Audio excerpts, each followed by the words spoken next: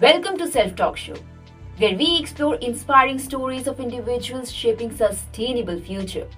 I'm your show host Mithali Uhri, and in today's episode, we journey into the vibrant world of Cynthia Schaefer, a former financial advisor turned passionate advocate for sustainable living and edible landscaping. We delve into Cynthia's remarkable journey, tracing her steps from the corporate world to the heart of nature in Devi, Florida. Discover how she turned her urban home into an edible paradise, weaving sustainability into the very fabric of her lifestyle. Learn about the ingenious integration of energy-efficient practices, waste reduction and water conservation. With this thought and energy, let us welcome Cynthia Schaefer. Cynthia, thank you so much for joining us on Self-Talk Show. Let us begin your interview right away. Can you share with our audience a bit more about your journey from being a successful financial advisor to a passionate advocate for sustainable living in edible landscaping? Great question. Everybody wants to do some sort of midlife switch, right? To follow their passion instead of following their pocketbook. I was just really, really lucky. I've always been passionate about sustainability. And I've always loved growing food and being anywhere where Mother Nature is. After 25 years as a financial advisor, I realized while I wasn't completely ready for retirement, that if I was careful, I could do this pivot and I could do what I loved and have a much better quality of life. It's not that I hated being a financial advisor. It was actually I loved my clients. I loved the ability to help people because it doesn't matter whether it's physical wellness or financial wellness or the wellness of the planet. It's all about what do you care about and what do you do to make what you care about advance in the world that you live in. So for me, always been living sustainably. Maybe not always, the early years. But since I've been in this house, growing food has always been part of my life. And of course, in South Florida, we can grow food year round. When I realized that I really wanted to make the pivot, I had to make some hard choices because, it's definitely economically a very different way of living. But I wouldn't trade it for all the world. It's a beautiful way to live, to be just so in harmony with Mother Nature, to be able to just go out in the yard and pick food and bring it in and eat it. I feel vibrantly alive because of my lifestyle, and I'm just forever grateful that I've been able to do this. Wow, that's quite an incredible journey. So let's head on to the next question. What motivated you to establish the South Florida Edible Gardening and Sustainable Living Collective? And what are some key initiatives and activities it promotes? If I would have known that I was going to have to say that name so many times, I would have made it a lot shorter. So South Florida Edible Landscaping and Sustainability, Edible Gardening and Sustainability, came about because I had learned so much about permaculture and regenerative ag, although at the time they weren't calling it that. And I was in the process of turning my urban home with its, regular lawn and decorative landscaping and all the things you expect to see in a neighborhood. And I was in the process of turning it into this sustainable, vibrant landscape, growing food, changing everything, including starting to keep chickens and things like that. And the first meetup, quite frankly, I posted because I wanted to do a workshop and I wanted to have help with my work. So I had people come and they helped me do an area of the yard with lasagna bed gardening. And lasagna bed is simply, you start with newspaper or cardboard. You cover it with manure, you cover it with tree mulch, and you can layer that as much as you want. It's basic soil building, but it's a great way to take an area that is already established as a lawn. You don't want to disturb the soil network, the soil web that's below whatever's growing. So by doing lasagna bed, you're actually feeding the soil web, which is made of mycorrhizal networks and bacteria, and it's very important because it's really the soil web that creates all the magic, because the bacteria are breaking things down. You're really feeding the bacteria instead of feeding the plant. So my motto is always feed the soil. If you feed the soil will feed you. And so having people to help me do all this and to find like-minded people. We have a beautiful community here in South Florida, and the Edible Gardening and Sustainability group grew like mad. It started out local. We had 600 or 700 people, but then we got a Facebook group, and the Facebook group ended up really expanding our membership. And it's wonderful because people, they trade plants, they trade seeds, they share knowledge. It's a great place for people to, especially people who are new to gardening, to get a great deal of information. One of the things that happens all the time down here is people come from up north. So you're coming from a climate where you grow tomatoes in the summer. We do not grow tomatoes in the summer here. We grow tomatoes in the winter. And it's a very, very different way of growing food, and there's a pretty steep learning curve. And so the meetup group, just full of really amazing people who are willing to share their time and their knowledge and their resources so that other people can grow food. And it's been such a boon to our ability to do good things in the community, because most of our volunteers come from within that group. In your work with the caring community that you co-founded, how do you integrate the cultivation of food for local food banks with sustainable and regenerative practices? Great question. I want to give kudos to first our town. Our town of Davie, Florida, has allowed us some town property to put gardens on. We have a garden at a local park that we have a food forest, a banana circle, we have herb gardens, we have a butterfly garden, we have teaching gardens, we run classes out there, and all the food that we grow goes to a local food bank. We did that whole thing. All of our gardening is regenerative. So we focus on soil building. Our motto is right plant, right place, right time. So any seasonal beds we do in the wintertime. In the summer, we're just growing fruit trees, bananas, papayas, things like that. It's been a real journey to see how many people come out in the community and take positions of responsibility. Now, the one thing you have to understand about Florida gardening, we have fire ants. It is hot, it is humid. We have just obstacles like iguanas. We have iguanas everywhere. And an iguana can come in one day and just take out your entire garden.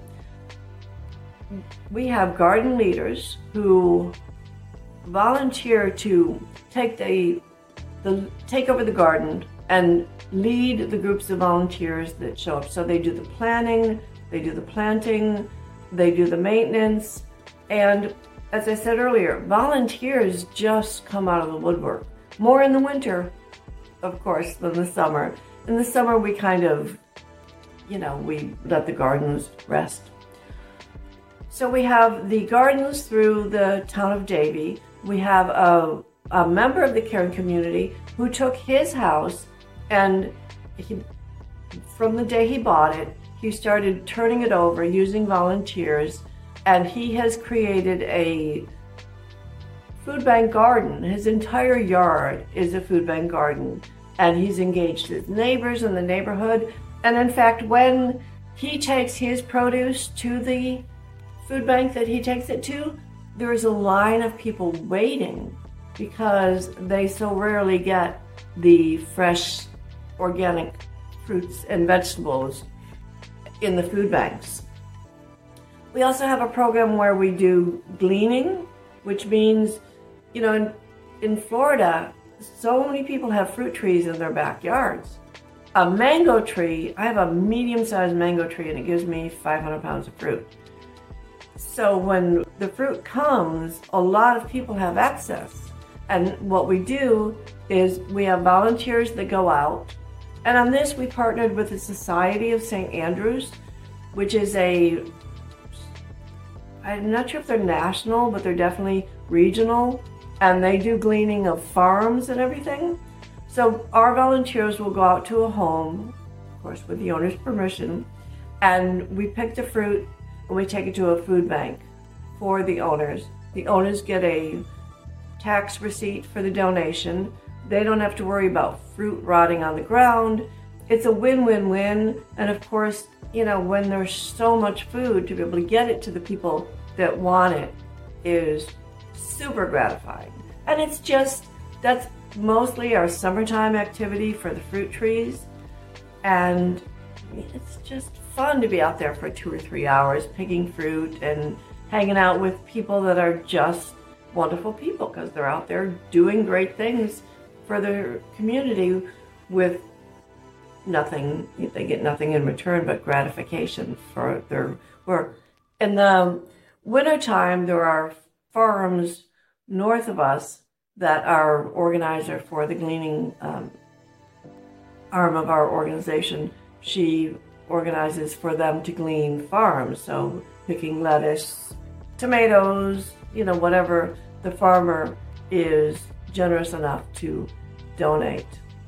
We've done things like we had a Gardens Matter giveaway. And what we did there is we gave away 100 small starters for a mini food forest, and then we gave away 50 starts for a butterfly garden, and that enabled people to get started. And also, of course, we gave them the education along the way. That turned into our town last year was the first annual Gardens Matter Day, where we had food trucks. We were out at our garden in that particular park, and we had food trucks, and we had people educating about not only how to grow regeneratively, but about things like water, like how do you build berms to control water, because when we get a rainfall, we get a lot of rain at once. So whenever we're out in the community, our goal is get more people gardening, feed people that need to be fed, and try to reduce food waste in any way possible. We did a small cookbook because there's a lot of foods down here that are not getting eaten yet because people don't know what to do with them. But there are foods that are just so prolific that you just get buried in, like there's a food called katuk, which grows as a bush, and it's just greens everywhere. We have so many spinaches that grow well. It's really a very diverse and prolific area. And so in teaching people how to be sustainable, we're helping the area in general, because we do have a problem here with a lot of people using pesticides monthly on their lawns. My neighborhood is a good example. We used to get ibis, which is a white bird. The ibis used to come and at a certain time of year, and they would just go up and down the street eating all the insects in the yards. Many of my neighbors have started spraying So the insects aren't there, so the ibis aren't there. Eventually, if we don't do something, we're going to have a catastrophic decrease in pollinators, which is going to be problematic for a lot of gardens. So education, encouragement, and like I said, the volunteers, just incredible. And I would say to anybody who's looking to do something in their area, there are 40,000 food bank gardens in the United States, probably more by now. There are so many places where you can look. If you don't have a town that's open to offering you space, then there are faith organizations where you can help put in gardens. There's so many ways to grow food, and having that fresh organic food is definitely life-changing. So wherever you can, grow food. Well, that's amazing. Can you share your experience turning your urban home in Devi, Florida into an edible landscaping paradise? How do you incorporate sustainable practices like energy use, waste reduction, and water conservation? Also, what types of edible plants have proven successful in your urban homestead? That's a wonderful question. In 2015, something really wonderful happened to me for my energy use. They say when you move towards something, that something moves towards you. I really wanted to put solar around the house, but it was pretty cost prohibitive. As it is, I don't use a lot of power, so for my power usage is pretty low. I keep my air conditioner at 80 in the summer, and I don't air condition in the winter. So, but I have a pool and things like that. But I'm really good at conserving power. But I wanted solar. I wanted it really, really bad. My electric company, Florida Power and Light, had a program that would give you a substantial help on putting solar on the house. So it was a program that I tried for 2 years in a row and didn't get in. It was really kind of crazy because they had X number of dollars. They would open up that ability at 8:30 on this, a certain day, and you basically had to type as fast as you could, get all your information in, hit enter, and hope that you got it. So the first 2 years I did not get it, but the third year, which was the last year of the program, I got it. I was so excited. I called my solar guy and I'm like, I got this email. Is this really, did I get it? Did I get it? So the installation on my house, which is 95 kilowatts, I think, I'm not sure, but it was $34,000. But FP&L gave me $18,000 of that, and then there were tax breaks. So basically, what it boiled down to is it was a 10-year payout in the use of my electricity. And it's just so nice to know that I'm using solar instead of something else. It's also when the power goes out, which it does from time to time, I have plugs so I can actually get, it's not a full generator, it's not a full house generator. Someday maybe I'll be able to manifest some full house batteries. But for now, I have emergency power to run the refrigerator and the freezer and the, whatever I need to charge during outages, which we have on occasion. The other things I do is, so there's no food waste. All the food waste goes to the chickens. All the chicken manure goes to the garden. I'm in the process right now of redoing my kitchen. My kitchen is 50 years old. What I did was I got on Facebook Marketplace and OfferUp, and I ended up getting used cabinets and countertop. And so I'm going to be able to redo my kitchen for really affordably, and I'm reusing things that people would otherwise have thrown out. we have some really wonderful people in the community that do a great job of making sure that nothing gets thrown out. So when I have things that need to be rehomed, I reach out to them. Of course, I have very little packaging waste because a lot of my food either is, like I buy quinoa in bulk and, quinoa and beans and things like that in bulk. And I don't eat hardly any processed foods, so there's very little packaging. And it's really funny how living sustainably also aligns so perfectly with living a vibrantly healthy life. So I get tons of exercise. Now that I'm in my 60s, I have to make sure that I'm getting the exercise that I need to keep muscle mass and everything. And this lifestyle, you're always doing something. And so there's you get this fresh air, this exercise. You're out there in the garden, your hands are in the soil, and the soil has bacteria that is been clinically shown, scientifically shown to reduce depression. I mean, it's ridiculous some days how happy I am. I wake up feeling great. I'm full of energy. I go through my day, and it's just a blissful lifestyle. And I really wish that we could get that lifestyle for everyone. Can you elaborate on how your real BMI, with its incorporation of 5 elements, that is earth, air, fire, water, and ether, influences personal well-being and contributes to the health of our planet?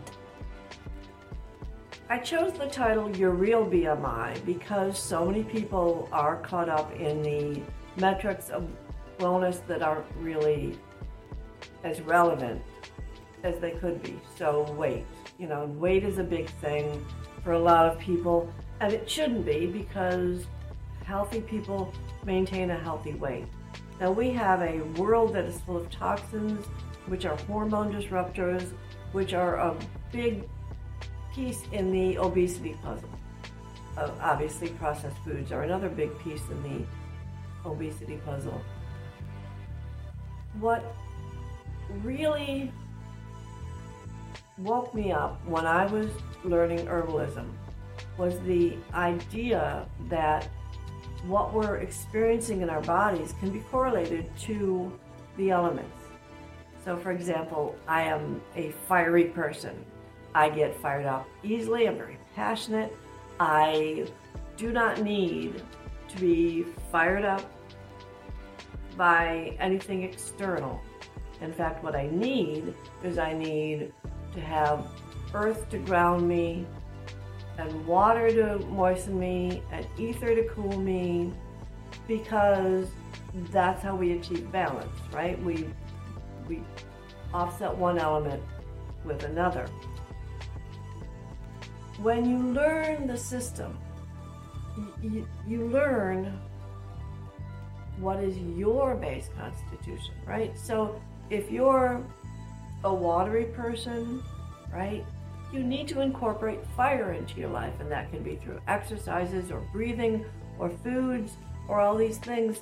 But the premise, the foundation of all of the traditional wellness practices talks about the elements. And when you look at the world around you, even our languaging of wellness and illness can be seen in the terms of the elements. Burning up with fever, I have inflammation, I'm retaining water, all these things. When you take the test in the Real BMI, or if you get the U playbook, you have a separate journal to take the journey with. You answer these questions, the first thing you find out is, who are you, right? Because it's all about who are you at your base. Now, if you are a person who's very earthy, for example, you're going to find yourself needing a little help in getting motivated and starting your day. You may have a tendency to put on weight. You may have a tendency to be a little bit more sedentary.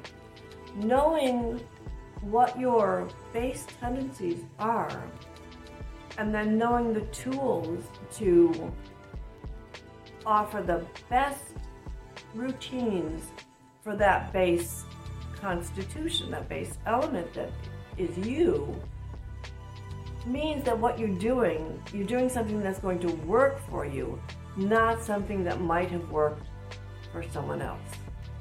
When I teach classes and when I do one-on-one consultations, I found myself over and over and over and over again explaining this basic premise, that your wellness, your ability to be blissfully thriving is based on you understanding who you are at your core, and then understanding that, and then finding out, where am I imbalanced?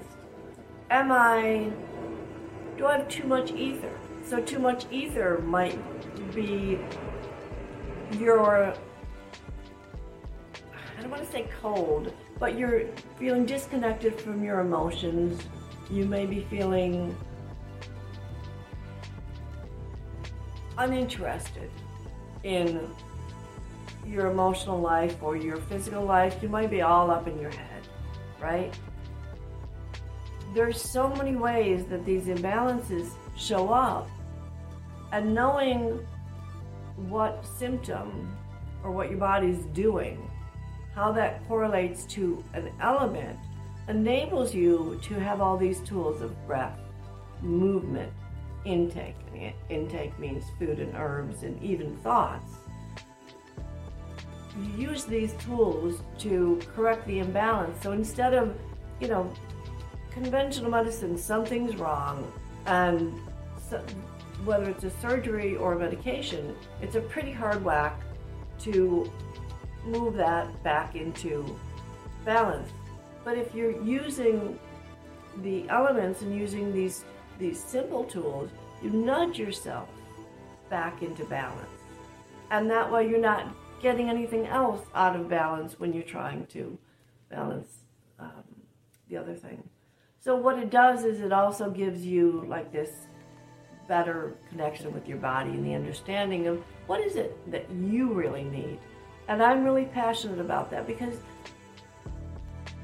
so many people are not vibrantly healthy, and that changes everything. When you are vibrantly healthy, you are living the dream.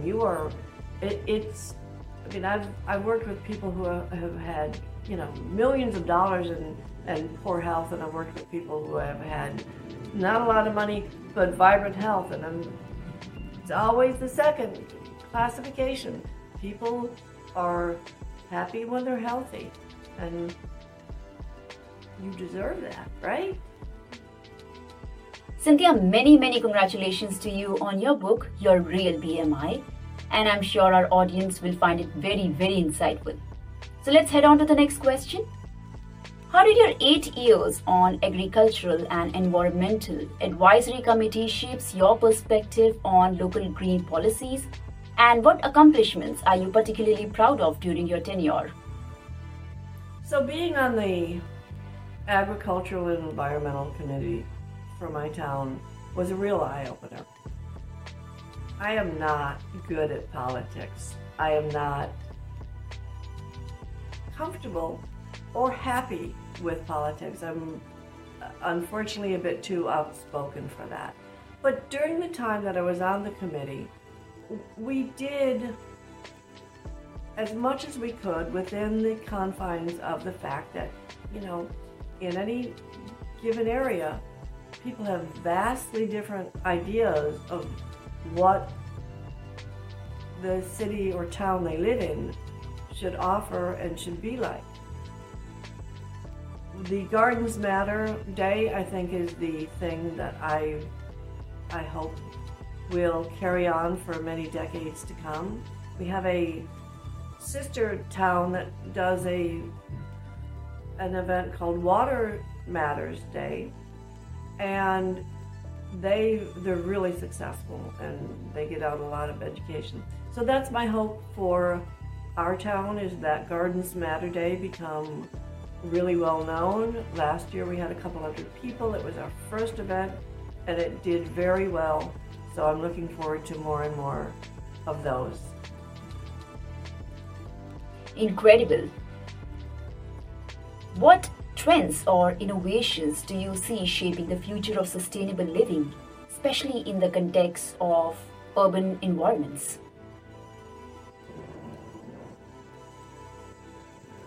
I'm super excited about the future of urban agriculture. I think we're seeing a bigger trend towards that, and the European countries are probably a bit ahead of us. But rooftop gardens and vertical gardens, there is a company doing something, what's it called? FarmBot. It's called FarmBot, and it's basically a robot that measures, soil moisture. It can plant, it can harvest, it can water, and it does it all based on, analysis of what the plant needs. So it's really super efficient. A lot of people understand now that monocropping is detrimental to the planet and that diversity is the answer to our problems moving forward. So there's more and more towns doing what my town did, which I applaud my town so much, because they allow us to do the gardens. They allow us to, they support us.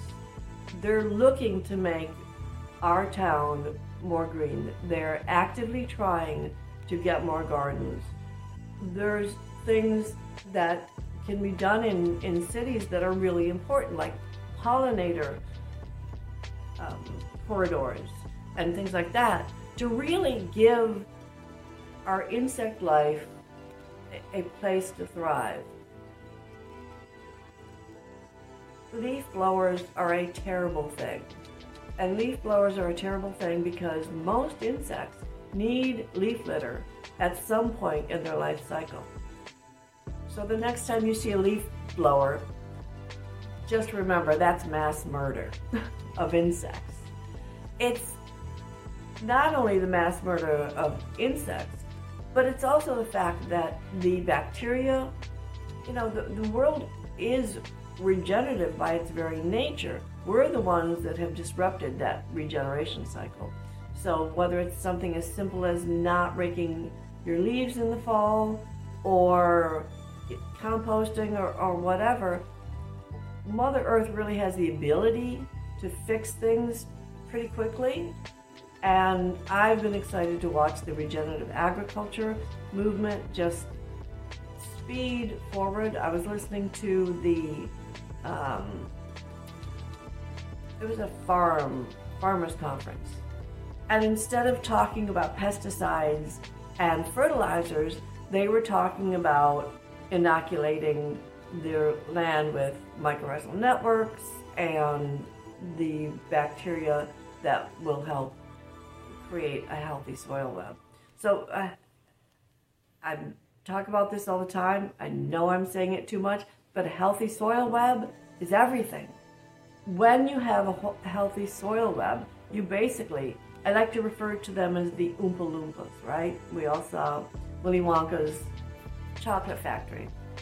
The Oompa Loompas, the soil web components, they're breaking down the nutrients. They're making sure they're available to the roots of the plant. They are just transporting information, transporting water, transporting nutrients. It all happens without you doing a thing, assuming that you take care of your soil web. In your classes and workshops, what key messages do you aim to convey about the relationship between plants, health, and sustainability? Are there any specific topics that resonate the most with your attendees? Awesome question, thank you. Classes, I love teaching classes. And I think the thing I like most is helping people understand the profound connection between people and plants. Every plant has its own specific makeup, and it has all these compounds. When you look at the various compounds inside of a plant, we've all heard of things like antioxidants, right? Which is just a small piece of the puzzle. These different constituents in a plant do different things in the body. And some of them work in the circulatory system, some work in the digestive system, some work in the brain, some work in the lungs, in the heart, etc., etc. So if you simply increase the diversity of the plants that you eat, you are giving your body this pharmacopoeia of things that it can use to do repair and maintenance on your body that you may not even be aware needs to be done. The triage theory of micronutrients tells us that if you are short a nutrient, what's going to happen is the body will prioritize current needs. So future needs, rest, repair, maintenance, don't get taken care of when you are deficient in micronutrients, which a lot of us are. That's why you see people in their 30s and 40s and 50s, and all of a sudden there's just like this cascade of diseases because the rest repair functions have not been done all along. When you incorporate diverse plants into your diet, it changes everything. First of all, most of us are fiber deficient. And I really believe that the value of a vegetarian diet is not necessarily just the absence of meat. I think meat isn't necessarily as harmful as some vegetarians think it might be. But I do think that when you're eating meat, you are not eating as many vegetables. So vegetables, there's so many different fruits and vegetables that it's astounding. When we were evolving, we evolved as hunter-gatherers. So we might ingest 100 different plants in a week. The goal for everyone can be to see how many different plants you can ingest in a day or a week. And it doesn't have to be like I'm eating an entire head of broccoli. It can be what different herbs are you using, what different spices are you putting. You can make a cup of rosemary tea or sage tea or parsley tea. There's so many ways to bring the magic of plants into your body. And as the more you do that, the more efficiently your body is operating, and you begin to understand what you really need. So most of the cravings that we experience are either because we've been eating food that's addictive, which a lot of food is, processed food, of course, or we are craving a nutrient and we don't know how to crave the right food. So for example, sugar cravings. I find a lot of people do well by having a teaspoon of organic blackstrap molasses because it's high in minerals, and sometimes those sugar cravings are really mineral cravings. But as you eat more and more diversity, and as you move further and further away from processed foods, you begin to understand what you're really craving. And it seems weird, but all of a sudden you might be craving a celery stick or something like that. I always tell people when they're starting out and they're working on, changing their life for the better health-wise, don't think about deprivation. Don't think about what am I going to not do. Add in. If you start out by just adding in, 6 different chopped vegetables to your day that you've never eaten before or that you don't eat on a regular basis, add in more food. And the more you add in healthy, organic food, the more whole food, the more you're going to get in touch with your body and your body is going to respond. There are so many valuable constituents in what we call weeds. So, dandelion is amazing. Burdock, down here we have dollarweed, we have pellitory, we have hawkweed. There's a little vine that grows in my yard that has a cucumber that's about that small. Grows like mad. It's a weed. I don't have to do anything except harvest it. And I pickle it because I get so many of them. There is so much nutrition out there. And even if all that you can manage to do is grow a little herb garden in your kitchen or something, that is going to be meaningful. Because when you eat food directly from Mother Earth, grown in healthy soil, you are getting things that you can't even imagine that are doing fabulous things for your body. And the more you do this, the more connected to the earth you become. You find yourself operating in a slower pace. You're less stressed. And the thing that I want to mention about anxiety and stress, everyone is consuming these stimulating nervines, right? That's what we call it. In herbalism, caffeine is an herb and it's a stimulating nervine, right? You're constantly stimulating your nervous system, whether it's through, a cup of coffee or a Red Bull or some of these other terrible things they have out there. It's okay to stimulate your nervous system sometimes when you need it. But if you want to have long-term calmness and less stress and have a body that responds in a healthy manner to stress, then you need to do your restorative and calming nervines too, which would be like chamomile and oat straw and lavender and tulsi and lemon balm and all these wonderful herbs that you can have as a cup of tea at night, and that counts towards your diversity.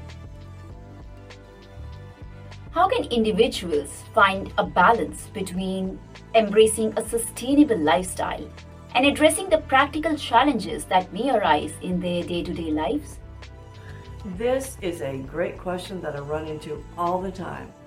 Especially if you're a mother or you work full-time, you've got children. Where do you find the time? How do you manage to do this?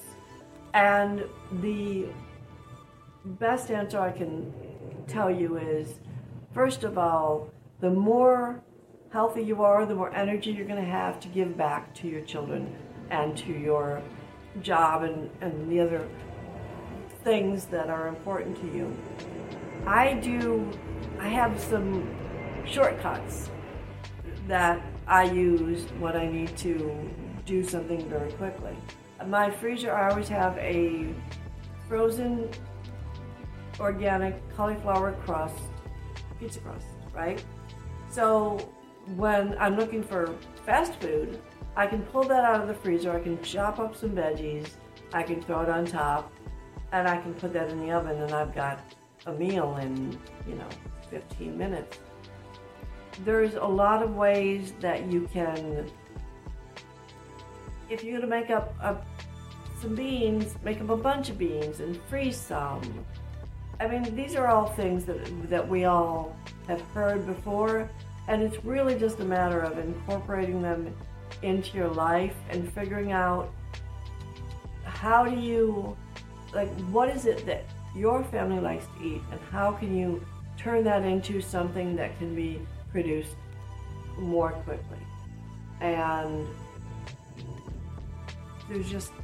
that's such a vast subject.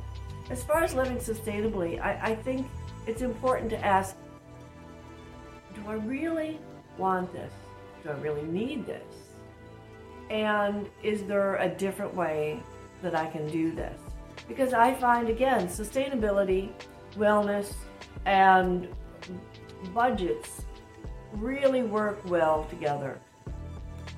Lentils are a great food source. They're easy to have around because they're dried, and you can cook up a lentil dish in like 20 minutes. You just throw some veggies in and some spices. I encourage people to have different spice mixes in their cabinet so that if you are going to have, lentils twice that week, one day you can have tandoori lentils, the next day, or the next time you have lentils, you can have some sort of tomato-based lentils. It's all about finding variety and getting your palate used to a lot of different things. That was very insightful. So what are your plans for the future in terms of your advocacy, community initiatives, and personal wellness journey? I think the future is really exciting because I think that the growth of our understanding of regenerative agriculture, regenerative gardening, and just regenerating the planet in general is really expanding. I see more and more people who care about this stuff, and I just see, I hope we can continue to educate in our gardens and work with these amazing volunteers and watch the world unfold, because I think, everybody's worried about this or that, and yes, we have some extreme challenges to our world right now, but the only thing that you have control over is yourself. So if you are happy and healthy, you're contributing to a happy and healthy world. And a lot of the conflict we see in the world is over resources. So if we can create an abundant world for all, if we can contribute to making sure that those resources get to the people that really need them, that makes a huge difference in our world. And I really do think that we are moving towards a beautiful new world full of hope and compassion and food. Do you have a final message or a piece of advice you would like to share with the audience? My final message is I would just like you all to know that you are meant to feel vibrantly alive, to get out of bed in the morning and feeling excited and happy about your day. You're meant to go through your day feeling wonderful and joyful. And vibrant wellness is not as complicated as you might think it to be. Understanding who you are, what you need, and making sure you get those things that you need, well, that's the answer for you to take care of you first. Thank you for this. I really enjoyed it. That's a wonderful message, Cynthia. It was an honor to have you on my podcast. What an enriching conversation it has been, harvesting wisdom and inspiration from Cynthia Schaefer's sustainable oasis. We hope you, our audience, found valuable insights that resonate with your own eco-friendly endeavors. As we wrap up this episode of Self-Talk Show, remember, every sustainable choice counts. Thank you for tuning in, and follow us for more inspiring stories like these. I'm Mithali Ohri signing off, and until next time, let's keep harvesting harmony in our lives and on our planet.